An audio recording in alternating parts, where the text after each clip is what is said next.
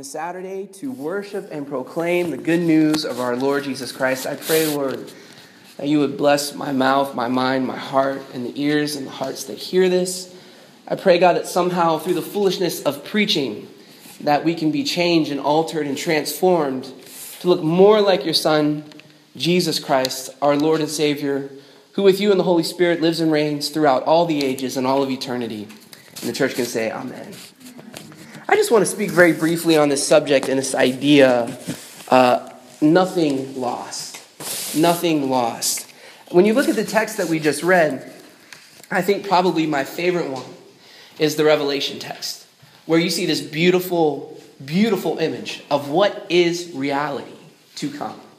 And it looks like this: no more hunger, no more death, no more pain, no more tears, no more heartache. The sun is the light, and we live in this new reality. But I want to encourage you that reality that we just read from Revelation is accessible and available to us in the here and now. And miracles were for that purpose. Miracles were there so that we can look at these stories and say, you know what? Every once in a while, the almighty power of the Holy God can come in and resonate in our current world. Can you say amen? Like, this is possible. And so when we say nothing is lost, when I say nothing is lost, what I mean by that is, even when it seems dark and we lose somebody like Rachel Held Evans, so for a week we've been mourning her loss. This is a voice who meant a lot to us, especially this community. I remember the first kind of get-together that we had to sketch out ideas. We read a quote from her that became really the bedrock of what we are trying to do. And so she meant a lot to us. She was a good one. I like to say that. She was a good one. It made me have immediate feelings again about losing my friend Amy a few months ago now. And I remember I was talking to my sister on the phone, and I'll never forget the first thing she said. She was crying, and we're both crying on the phone. And then she said something, and I couldn't agree more. She said, she was a good one. She was a good one. That's exactly how people felt about Tabitha. It's exactly how people felt about Dorcas, but I like Tabitha. I just feel like Tabitha feels a little bit better. It seems a little bit better to call her that. Peter walks into the room, and he gets rid of all the people who are crying. And he leans in, and he says to her, Tabitha, get up. Now, there's a few things that immediately should catch your attention. Number one, he doesn't invoke the name Jesus. And for us who are miracle-believing Pentecostal folks, that's interesting. Because usually we do everything in the name of, right? But Peter just goes up to her. He walks up to this corpse and he says, I love the intimacy of this, right? He walks up to her and says, hey, get up. And just in that simple command, no Jesus mentioned, right? Just in that simple command, here you have a disciple of Jesus Christ speaking a new reality into existence. The vocation of the church, you and I, disciples of Jesus Christ, is to be the very conduit of God's continuous victory over death in all of its forms. And what we do is we get right up next to the very thing that is dead, decaying, the very thing that's rotting away in our society. We look at death in its various forms of war and violence and instability, or if you're in Youngstown and Newcastle and the surrounding communities, what we see a lot of is poverty. And we look at all of these forms of death, and you know what we do? We get right up next to it. And we say, hey, get up. We speak life into the various forms of death that surround us. And what we say is simple. We give it a command. Rise up. Rise up. LeBron James was in a press conference last year or 2 years ago, and he didn't like the questions that the interviewers were asking him, and so he looked at all of them and he says, do better. And to me, that's kind of what we do. We look at injustice in the world in all of its forms, and death and decay, and we say, hey, rise up. There's a higher level that we, the church, are calling you to. And I think that's very powerful when we can start to live into that. And this life is for everybody. So this is what we see in Revelation. that everyone, all the nations gathered around the Lamb, all the nations gathered around the table, all the nations brought together, not just your group, not just your people. I've heard folks say this quite a bit. There's a lot of folks who are racist who are going to be surprised who's in heaven with them. Another way of putting it is there's a lot of Pentecostals that are going to be surprised when they see Catholics. There's a lot of Baptists who are going to be surprised when they see Lutherans. There's a lot of Mennonites. The Mennonites are just sweet. They're not going to be surprised when they see anybody. They're going to be cool with everyone. What I'm trying to say is everybody is there in this eternal kingdom. Everybody is there. Everyone at the table. But then the Gospel of John comes along and gives us a warning. And John says this is all real. God is making all things new right now and in the future, but he's making all things new. God is reclaiming everything back unto himself. God is restoring and redeeming everything back unto himself. But here's John's warning. You're not going to see it if you're not looking for it. If you don't have eyes, I talked about this a few weeks ago. If you don't have resurrection vision, you're not going to see it. You have to have the eyes that can see it. Now, I'm not going to say any names, but I happen to know someone who's colorblind. And last week I talked about faithful blindness. And there was an article I was reading before today about how colorblind people, and Nelson, I'm not going to mention his name, but he has told me before that what you and I see, he can't see. And vice versa, what he sees, we don't see. And this can be challenging if you're trying to pick out a ripe banana or like an apple that's rotten and you can't tell because the hue of it is a little bit different. Yeah, an outfit, matching socks, you name it. Again, I'm not mentioning any names here. But I think that there's something there. John says you have to have eyes to see it. If you're not looking for it, you're not going to see it. And last week, remember I said that we're healed through blindness too. That there is a faithful blindness. That Paul's healing, what changed him from Saul to Paul, was a faithful form of blindness. And so we need to pray in this Easter season. It's the fourth Sunday of Easter. We need to pray that God gives us eyes to see this new life, this new reality. And when things seem dark, and dang it, they're dark. This week here we have another school shooting. And you know what's crazy? I was in a meeting earlier today, and this was brought up. They said what makes us scared is that we hear about another school shooting, and it doesn't even affect us anymore. Yeah. We're happy if we can make it through a week without one. It's dark. But here's what we do. We look at these realities, these false realities. We have the right amount of blindness and the right amount of vision. And what we say is, hey, we get up right next to this form of death and we say, rise up. Do better. There's a higher form. There's a higher way. There's a higher way. But we have to be willing to see it. Here's what I was kind of questioning this story of Tabitha because it doesn't really seem to have a theological output. It doesn't really give you anything. Other than there was a lady named Dorcas, Tabitha. She died. She was a great woman. She died. They sent for Peter. Peter came, said, Tabby, get up. She was raised from the dead. Resuscitated. She died eventually. The main message is, I think this is what the writer of Acts is saying. Luke is trying to tell you. Luke wrote Acts. So I think what Luke is trying to tell you is, because of the resurrection of Jesus Christ, anything is possible. And what you see happening in the book of Acts is this weird continuation, right? Here's what happens. The earthly ministry of Jesus does not end with his ascension. The earthly ministry of Jesus continues in the Acts of the Apostles. And what you see is this awesome continuity that Jesus didn't go anywhere, that he is still doing what he does best through his body. We are the body of Christ on earth. And we see it in these little windows, like Peter walking into a room and just saying, Tabby, get up. And all of a sudden, here you have a woman who was dead, who's now raised to life. And all I'm trying to say is, poorly, but all I'm trying to say is, the resurrection disrupted reality. And now you and I as Christians are these crazy folks who have a different view of what's real. And the world looks at us and says, are you nuts? And all we can say is we have a different set of lenses that we see the world through. God has changed us. In the here and now, we actually think that the world is being reclaimed by God, that we are being raised, that reality has shifted, that God is reconciling the world back unto himself. And when you say he is risen, this is Easter still. When you say he is risen, by saying that, you're making a radical claim about reality. that a man 2,000 years ago was crucified, died, and was buried. He descended to the grave. But on the third day, he rose again. He ascended into heaven and is seated at the right hand of the Father. He will come again to judge the living and the dead. You know how crazy that is? That's why I love y'all. Because I want to hang around people who have a different view of reality. Because this current reality that we're living in needs some help. It needs some help. And it's only going to happen when people can see it. Nothing is lost. Here's what I would hope we have here.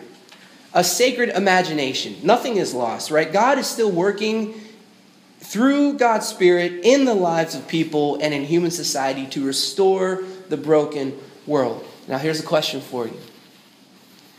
Does that mean that we as Christians have rosy colored glasses and that we're just always happy, la-di-da Christians?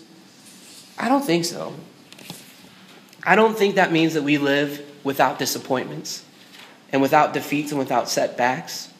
I don't think this is shallow optimism. I sure as don't think that this is positive thinking and Norman Vincent Peale and or the televangelist name it and claim it, blab it and grab it sort of thinking that you see on TV. Because if you lived in this world long enough, even with Jesus and the Spirit, you know that life happens. You live long enough, you know that there will be disappointments and heartache and setbacks. So resurrection people, it's not that we think we live in a world outside of trouble and trial. We experience everything there is to experience. Sickness, setbacks, death, mourning. This is exactly what we see in the text. We are not a people of proof or false optimism where we can make good arguments why we're not affected by this world or the realities of this world, the false realities of this world. We're a people of trust. And I can't say this enough. Faith is not cheap certitude. Faith is trust. That God is not done being God yet for people who go through hard stuff. Listen, I saw the internet flood with explanations on why Rachel Held Evans died this week. Right? You got a lot of crazy, just very mean people saying some really mean stuff because they disagreed with her. I want to tell you, the good ones die, folks. And the minute we start looking for reasons and we try to rationalize suffering, we really step into some dangerous territory. Look at Tabitha. The scripture says she was a good one. Helped out poor widows. Gave them what they needed. She lived a life of faith. Check this out. The only woman in this entire scripture who's ever called a disciple in the Greek. The only time you see the word disciple attributed to a woman in the feminine Greek is Tabitha. She was special. And yet she still died.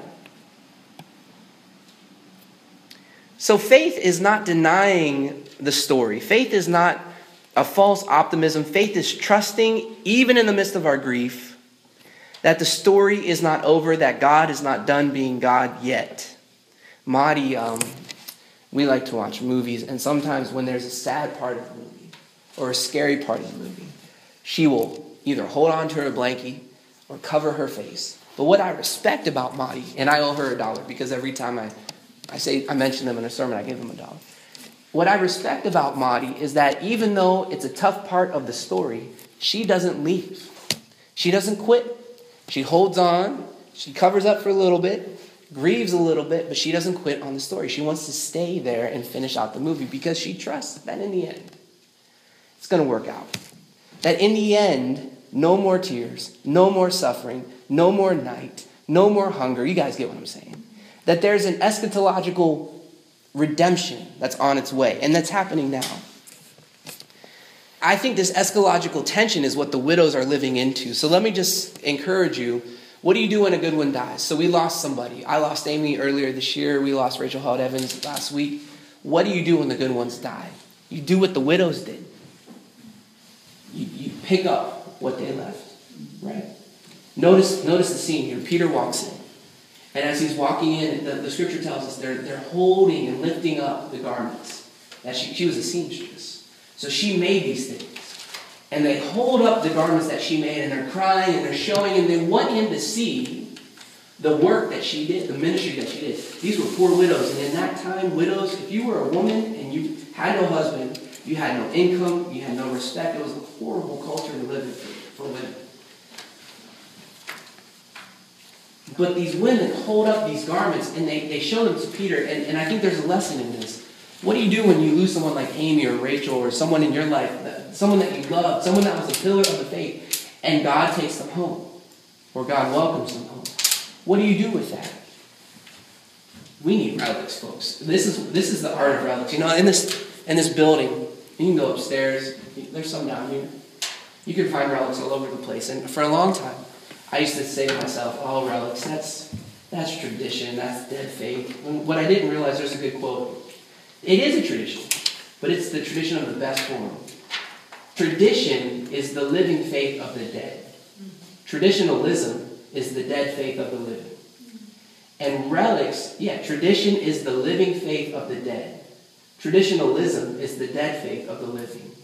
And what relics do is they give us garments to hold on to and to lift up and to remind ourselves and to show other people that these folks, these mothers of the faith, they formed us. They were spiritual midwives in our lives. And if it wasn't for them, we wouldn't be here. Yeah. And it's that very sort of thinking that allows the faith to continue.